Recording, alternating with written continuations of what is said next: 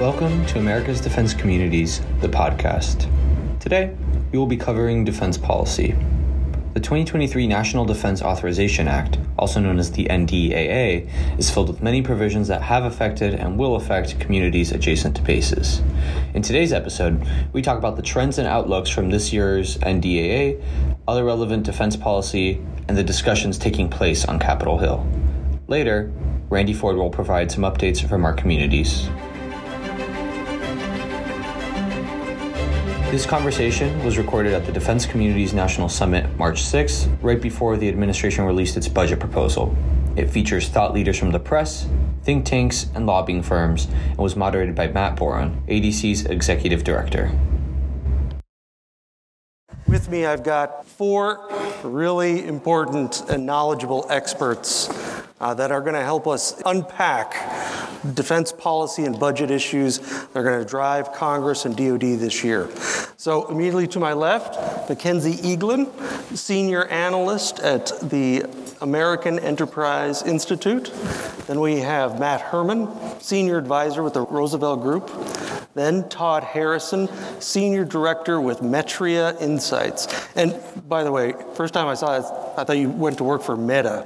And so I was like, Todd went to work for Facebook. That's weird. But, and next to him, we have Karen Jowers with Military Times, senior editor. So we'll just jump right in. Is the government going to shut down or what? Well, I'll be bold and get this started. And there's already been a lot of talk about the defense budget this year, and a lot of that revolves around the debt ceiling increase that needs to occur in the next about 2 months or so. But I think a lot of that focuses on a budget resolution versus an actual talk of appropriations. And there's going to be a lot of politics that goes into the debt ceiling discussion.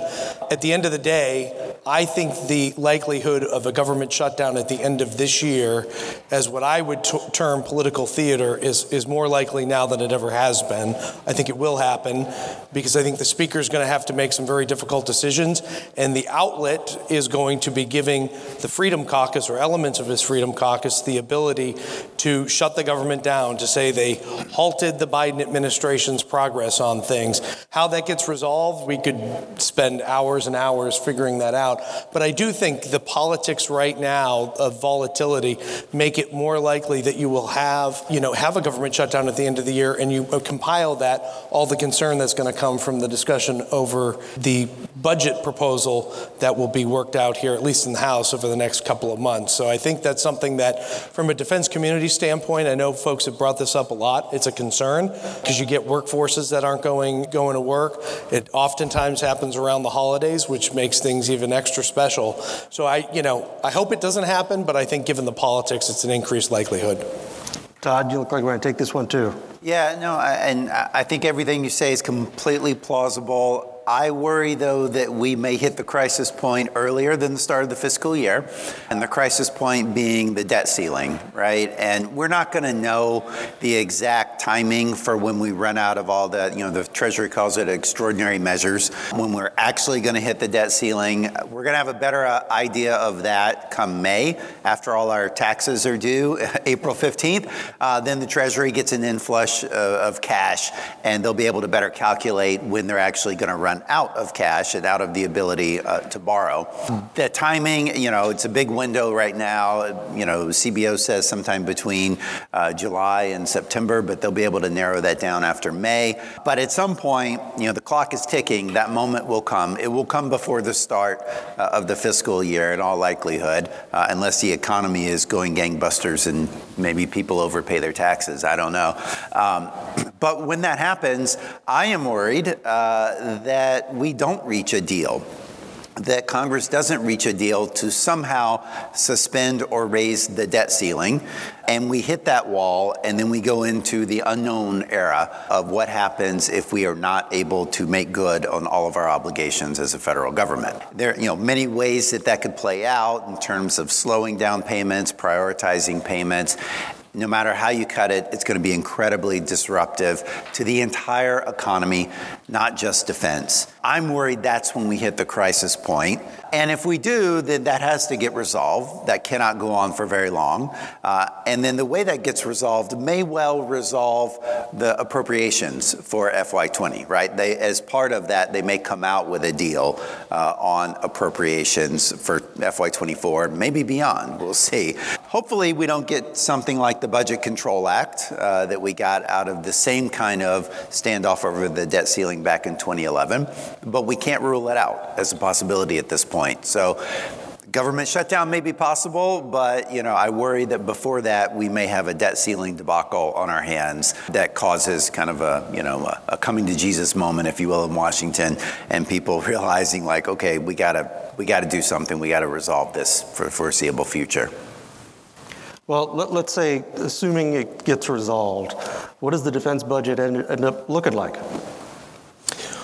I think the dynamics on the defense budget are very similar to the way they have been the last couple of years, where the administration will come in with a proposal. I think, as these two have talked about in their reports and in the press, it'll be an increase over last year over some amount, but that won't be enough for some of the Republicans, and they'll want to increase it. Democrats will want parity in domestic programs. So I think you see an increase in defense spending. What that number is and what it looks like is all a part of a ton of dynamics that are going to play out over the next, 5 or 6 months. But I think you're going to continue to see increased defense budgets, even for folks on the far left. The threat that China and certainly that Russia poses with Ukraine, it's not a theoretical thing anymore. I think it's a lot more tangible for folks. Not everybody, but a lot of folks. So there's general agreement on it. It really becomes a question about where do those investments go. But I don't think the dynamics, even though we have a change in the House, I don't think the political dynamics have shifted enough to change what the budget ultimately looks like for defense. Todd, go ahead. I was gonna see what Mackenzie had to say. I think that's well said.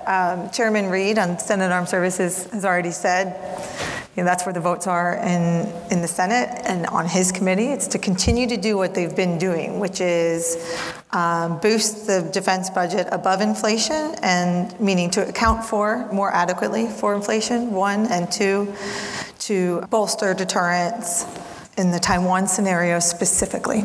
And of course, things are complicated by Ukraine and the challenges there, and now Congress wants to make sure that, that Taiwan doesn't slip down the priority list as a result of very large war in Eastern Europe.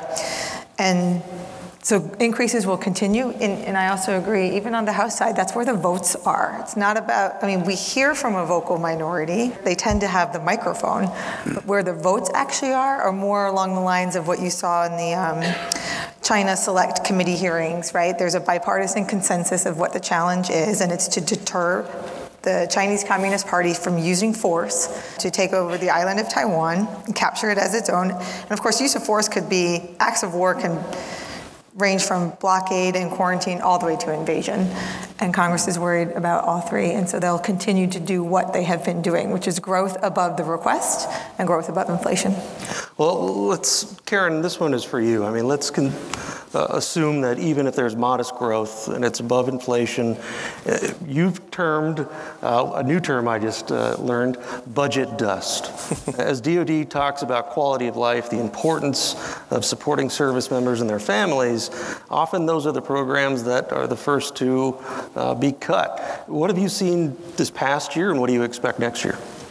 Well, you and the defense community understand what military families go through, and you know how important military pay, military allowances are, because they spend the money in your communities. They rent the houses in your communities.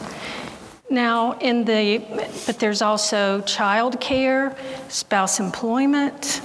You hire the spouses in your communities. You have a lot of child care providers in your community. So the question is, if there are cuts, what's going to be cut? Is it going to be death by 1,000 cuts with, a lot of programs just getting downgraded? In the past 6 months, basically, we've seen the Secretary of Defense implement a pretty wide-ranging program for the people. And part of that was a commissary plus up so that it would decrease. It would actually increase the savings for folks by 3 to 5%, increasing the customer savings by hopefully 25%. Congress last year added 14 child care centers to the Defense Department's request of 2. So that's 16 child care centers that they added, and that's really kind of amazing compared to the last number of years where there's maybe 1 or 2. So it remains to be seen how what the budget's going to do to military families. You understand that, and there are things that you might not even think of. There's moving companies in your community. Moving companies have a great effect on the quality of life of military families because over the past several years, there have been problems with moves in some areas for some families. The U.S. Transportation Command is in the process of implementing a new system for moving military families. And part of that is they're going to be, the new contractor is going to be discussing with moving companies, many of whom are already moving military families, to sign them up for the new program. So these folks who pack and load and truck military family stuff is going to be they're in your community. Let me see what else. Oh, the child care. One thing that you probably are aware of is the child care fee assistance in the military communities. If a family can't get adequate child care, if there's no space on the installation, there's a program where they can get a subsidy in the community with a civilian provider who is vetted by DOD. And so whether that money is going to be available, but those civilian providers, the child care centers, the family care providers are in your communities. So I'm telling you what you probably already know, but that's where DOD intersects. And I've seen in the past number of years, I've seen more of DOD funding things that can help spouses, children, that work with the civilian communities. For instance, the DOD schools have a grant program where they provide grants to schools outside the gate to help families, to help the schools, help improve the schools for all the students. There's a Career Accelerator program that started in January, and DOD pays spouses, but this program pairs up spouses with fellowships with employers who want to participate. And the spouse is paid by DOD, and hopefully at the end of that, about 12 weeks, that company is going to be hiring spouses. So if there are companies in your community that may be interested but don't necessarily know about it, you can help get the word out about that. Thanks, Karen. Mackenzie, you had something. Just wanted to go back in time. That's all excellent points by Karen about the many different ways to support service members and through also in the community. But last year, Congress really, their attention was rapt when it was noted that, the Army had put out a memo telling soldiers coping with inflation, if you need to seek food stamp assistance, then you should do that. And that really upset members on defense committees of jurisdiction, not because they didn't realize it was that bad, but because it's just it just doesn't sit well with them. So there is actually going to be a big push on the House side this year in the authorization committee for enlisted basic pay reform. Now, Karen talked about a lot of the, more of the deferred and in-kind benefits, and this is just pay table reform, and the chairman has characterized it as, quote, very expensive. Now, so the question isn't whether they're going to do it, it's when do you get a bill, and if the Senate will go along, because nobody knows when 24's appropriations will be enacted. I certainly don't. But this is a growing cause of concern for members, and there's give or take 25% of enlisted service members are food insecure, and Congress is very alert, and they want to spend money to address some of the problems. So, my next question was going to be, what are the sticking points of the NDAA coming up? But first, Mackenzie, you said something on this stage last year that stuck with me. You said there was an increasing momentum for a divorce between the Republican Party and the military. Mm-hmm. Has the election changed over the past year? And if so, how? And how is that going to influence this year's NDAA? It's a long-term breakup. That was the term. That was okay. What do they say on Facebook? It's complicated, the relationship status. But you can see some of it at play right now in the Republican Party, where there are members who are very actively focused on where they can cut defense dollars. Every committee of jurisdiction on the House side has been ordered to submit a table of savings with their marks. So Chairman Rogers has to do it, the appropriators have to do it, and they are looking to identify programs and priorities to, as I heard from one Hill staffer, shoot in the head, and they're going to do that. And that's reflective of a wing of this group that wants to do that. Then there's where I talked about earlier, where the votes still are, which is that we're not deterring Beijing, and we're falling behind more and more every day.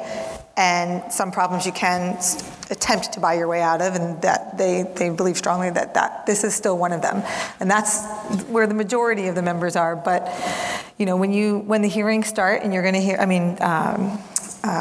the ranking member on armed services on the Senate side last week, his floor speech was on, basically, I hate this term, but wokeism in the military. And he's, I think he would consider himself a patriot and a staunch supporter. He's called for 5% of GDP for defense. And yet, you can see its complicated status. I'd like to get some discussion on this. Todd, what do you think? Yeah, the topic of savings, I think, is going to be a big one this year in the NDAA and in appropriations. But since the NDAA does so much more, in terms of hearings and oversight and digging into the budget, I think that's where we'll see a lot of the discussion. I think they're going to have to do some throat clearing about wokeism and whatever else they think they're going to save money on. They're going to have to talk about it to placate certain elements of the Republican base. But there's no money there. and they know that. And if they don't know that, they will quickly realize that. There's no line item in the budget for woke. Let's be serious, people. So, what are they really going to go after? If there's anything in the budget where there's broad consensus that it is wasteful or inefficient or should otherwise be eliminated, it would have already been eliminated, right? There's, and if something like that is in there, it's probably minuscule and not going to turn the needle at all. So really what you get into very quickly are debates over, okay, well, what is the most efficient, what is the most effective, where there's not broad consensus. And it could get into things like, different elements of military compensation, different elements of, morale, welfare, and support programs, recreation programs. You could get into all of that. Maybe people want to talk about the commissaries again. That's big money in the budget, $1.2 billion a year in the commissary subsidy. People want to debate that maybe, but these are things that are politically difficult where there's not broad consensus. And so, they can debate that all they want, but I don't think the table of savings is going to add up to that much. And the things that they might count in there are things that they were probably going to stop funding anyway. So that's the way these efficiency initiatives tend to go, unless you have a major forcing function like a budget deal that requires a significant cut in the defense budget. That's when people start, actually implementing some of these things. And even then, it's a lot easier to just cut back on quantities of weapon systems and things like that, and then think that you're going to make it up in future years. Along the discussion about savings, I do think from a community perspective, the things to watch for are, Chairman Calvert mentioned this, that one of the savings potentially comes from not filling open government service positions. So not necessarily eliminating, but not filling. That's a concern, right? Because I know at local installation levels, oftentimes that community liaison person either the position doesn't exist, or if it does, they haven't filled it, or the person is moving in and out. The second one that I think has a direct impact on communities is what we used to call climate resilience, which now DOD, through some secret memo, is calling just resilience. But those are things that Republicans like to target. If they are forced, as others have mentioned here, to find savings, those are programs they're going to go after. Now, there is more broad support for resilience programs than there was 10, 15, 20 years ago, but still, those become low-hanging fruit, easy targets. It doesn't get you the savings they're really, I think, ultimately going to look for. But you brought up something that was interesting, and if they do want to tackle pay reform, one of the challenging things, and I think it was Paul Arcangeli that said this, if you increase the TRICARE pharmacy copay by $1, it created some multi-billions of dollars that the committee could play with to pay for things. But that's politically difficult. I mean, not that $1 is going to, it does impact people, but I don't know if it significantly impacts folks. But are they going to get to a point where they can do that? Probably not. So it's going to be interesting to see. I do think things that communities care about become easy targets, low-hanging fruit. So some of, I think, what you ought to be doing when you're here in D.C. this week is reiterating some of those programs and the support you have for them. So it makes that decision that much harder and not just an afterthought for them as they have those sort of discussions. Karen, on the ground, you report a lot of on-the-ground types of programs and activities. Are you getting a sense that there is also this tension that is playing on quality of life programs that is influenced by, as Mackenzie puts it, the complicated relationship between the Republican Party and DOD? I'm not sure. I'm hearing different things. Families are, when family advocates hear, budget cuts, it's, okay, we're the first to go. The family programs, maybe not the first to go, but degraded. But Congress, at least some of the lawmakers that I've heard in hearings so far are questioning DOD leaders about the effect on reversing the budget to the 22 level, for example. So it's complicated. Yeah, it's complicated. And, it's interesting that, Mackenzie brings up the food insecurity. Todd brings up the commissaries. And the reason that the secretary actually plussed up the budget was so they could reduce the prices for service members for food insecurity. So that'll be an interesting discussion. But you have to wonder, is that the most effective way to do that, right? Would it not be, more efficient, more effective to give a targeted increase in the basic allowance for subsistence to people of certain ranks or with certain number of dependents, right? Rather than this broad subsidy that, quite frankly, primarily benefits military retirees and their families, right? That's who's benefiting the most from the commissaries. The younger enlisted folks tend to not value that benefit as much, and with more and more folks living off base rather than on base, that also, creates another disincentive to using it. So, I would be hopeful that if Congress wants to, get efficient but maintain benefits and take care of the troops, that they actually target benefits to those that need it, not to those who don't need it.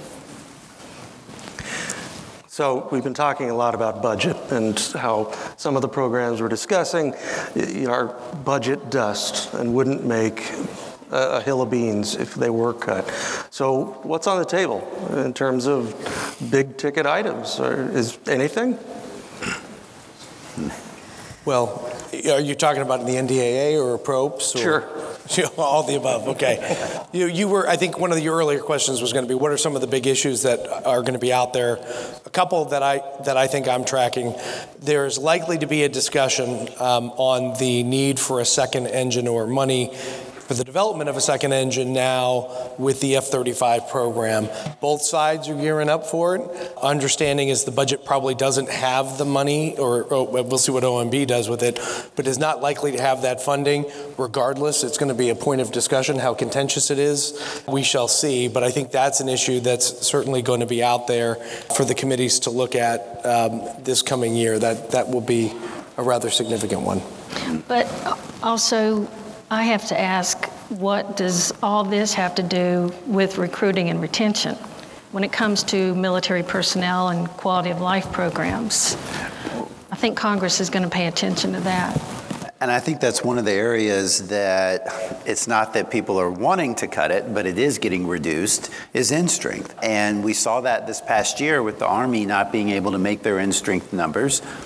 I think that's going to, carry forward. And, while it was not necessarily a deliberate effort to downsize the Army, that is the result that we're seeing, is a downsizing.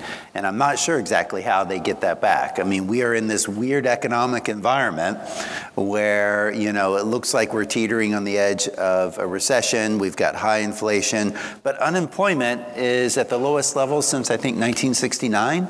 That makes it tough for recruiting, right? But I would say recruiting and the challenges across the services, and they're differing by each service. Some have retention problems, which is tomorrow's recruiting crisis, and some have actual recruiting challenges like the Army. I mean, the Army was wiped out, the equivalent of 6 brigade combat teams, by not making end strength last year. Its leaders are terrified, and Congress is thinking, Karen, about that question. What do we do, and how does that affect, how can we help to not make this problem any worse, and ideally to help the services make it better? Well, I think we're close to running out of time, so I'll follow up with everyone's favorite topic. There's been rumors, and the Heritage Foundation once again made their call for BRAC in their latest report a few months back, and there has been whispers that DoD could make another request.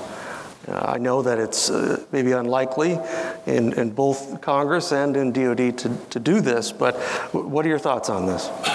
Well, you could have chalked me up as being someone about a year ago, making the assumption, knowing that Senator Inhofe was retiring, that the department had an opportunity and would seek out a BRAC.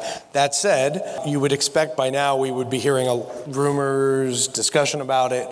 I have not heard that, or maybe I'm just totally missing out, but I don't think you're going to see the department do that. I don't think they're as vested in a BRAC.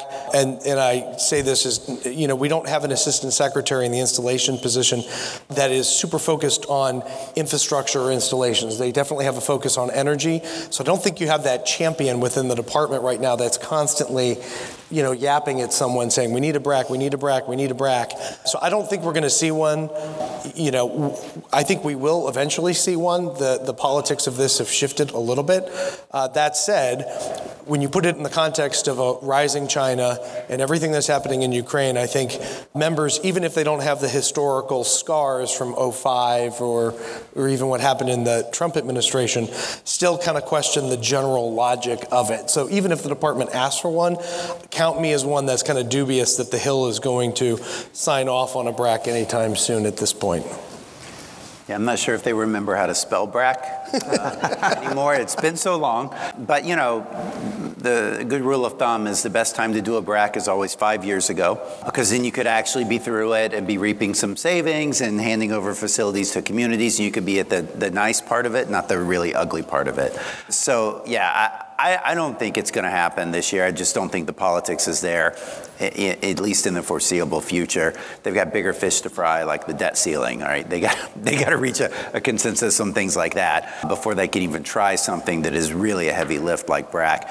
In terms of the administration requesting it, I'm not hearing anything either, but, maybe they're just doing a good job. Being quiet. Yeah, info security, I guess. But DOD keeps secrets really well, too. Yes. But, there's just end up different at golf ways courses these days. There's different types of BRAC proposals, right? So they've done it many times. DOD has requested a BRAC in the budget. It's not often that it's serious, though, right? Where they actually go to the Hill, they bring, the military, they pound the table, say we really need a BRAC. More often than not, what they do is they write it into the budget, and it's in there, and it's one of the talking points on the list, and then they move on, right? And they know, if they hit it too hard, Congress is going to hit them back. So if it is included, I suspect it will be the latter type, where it is included, it's a talking point, and they move off it pretty quickly.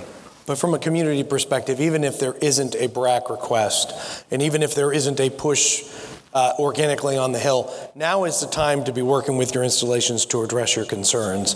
Because at some point this is going to come up again, and much better that you're working towards addressing problems now versus rushing when you're told there's going to be a BRAC. That's never a good outcome. So you might have a little bit of a leeway here to address those issues. That's certainly what we've encouraged all our communities to be doing.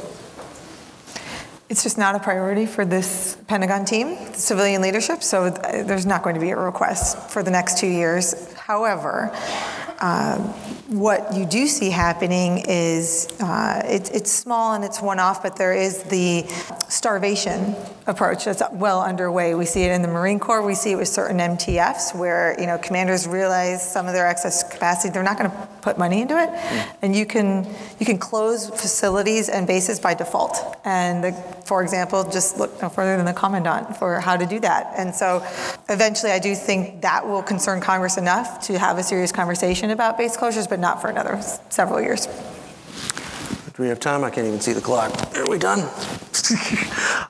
Real quick, this is always a doom and gloom panel, I feel like, but what is, we talk about, but what is one thing you're actually excited about that you think this Congress, this administration, and this shorter period of time can actually accomplish? I'll kick it off. I would coin it, the Asia-Pacific rebalance or pivot, whatever you want to call it, is real. You had the reactivation of Marine Corps base Blas out in Guam, thanks to former Congresswoman Madeline Bordillo mostly.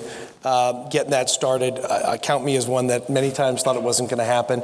There's going to be an announcement on the AUKUS deal here in a couple of weeks. I think there are some real tangible things that are happening in the Pacific.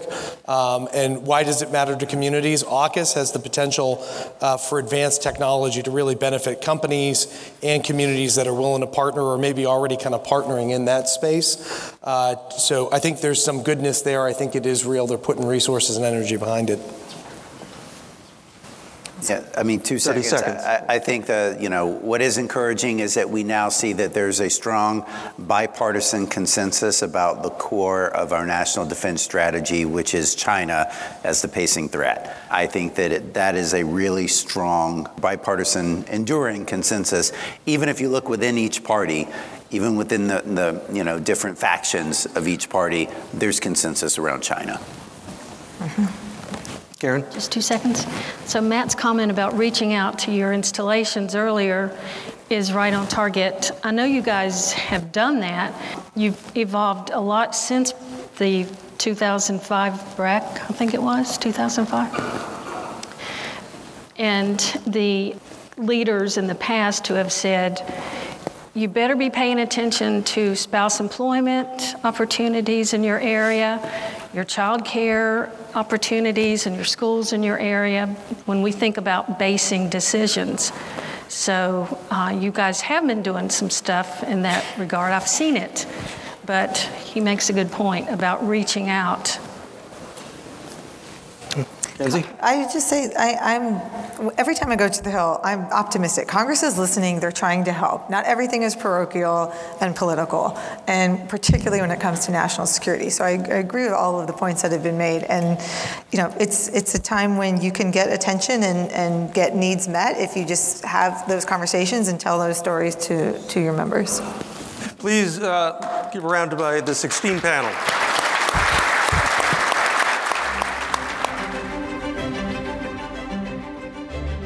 I'm Randy Ford, the editor of ADC's daily newsletter On Base. Here are some of the stories that have been going on in our communities. The Navy has selected 4 developers to move to the next round to lead major renovations at Naval Information Warfare Systems Command in San Diego. The Navy expects to pick a firm by the end of the year to start work on NAVWAR's 70 acres. Back in 2021, when the Navy's Red Hill fuel storage facility leaked fuel into the water supply at Joint Base Pearl Harbor Hickam in Hawaii, many military families were forced off the base to live in temporary housing, including hotels. The government reimbursed them, but they were surprised to get tax papers saying the reimbursements would be taxed as income. The IRS has now decided it will not tax them for the lodging payments because it was an emergency. And DoD's Readiness and Environmental Protection Integration Program, that's REPI, has released its first ever guide for communities on installation resilience funding opportunities from inside and outside the federal government. It has information from 25 different funding sources, including key dates like when grant applications are due for each one. You can find it on repi.mil or follow the link from our site. For more news, check out our stories at defensecommunities.org. You can also sign up there for our daily newsletter On Base. Thank you for tuning in. Make sure to subscribe to America's Defense Communities, the podcast, on Spotify, Apple Music, or wherever you listen to podcasts. Are you interested in sponsoring the podcast? Please go to defensecommunities.org for more information.